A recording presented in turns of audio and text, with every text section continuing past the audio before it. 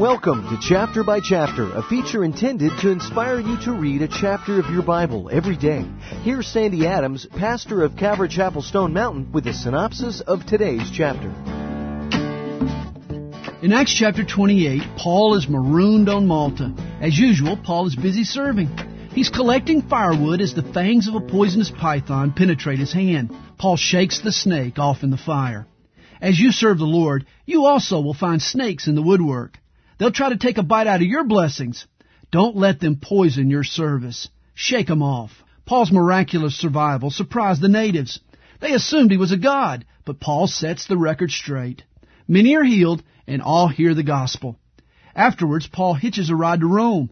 There he spends 2 years under house arrest.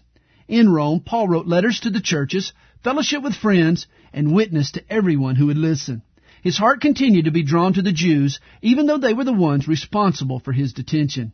Tradition tells us that Paul shared his faith with Nero.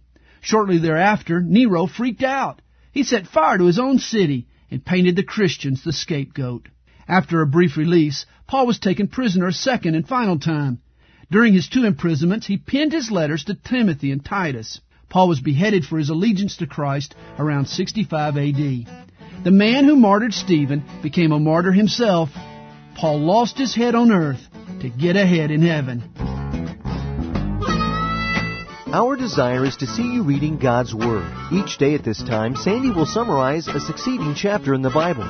If you would like a tape containing Pastor Sandy's complete study of today's chapter, call us at Calvary Chapel Stone Mountain. The number is 8777-BY-CHAP. That's 8777-BYCHAP, or on the web at calvarychapelstonemountain.com.